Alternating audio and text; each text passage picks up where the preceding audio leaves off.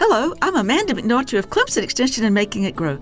Hickory trees actually are among the hardest hardwoods and make ideal wood for many building uses and prized for heating and wood stoves and for outdoor grilling. You can find hickory charcoal and really enjoy that special flavor it imparts. Hickory nuts are calorie-rich and were among the most important foods for indigenous people, and today provide food for many mammals and birds. Squirrels, chipmunks, beavers, even bears eat them, and also those cursed wild hogs who tear up the woods.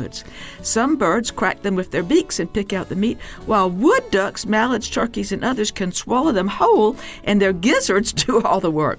For people, shelling them is a laborious process, and the tools used include hammers, vises, and a peculiar item called the Texas York nut sheller.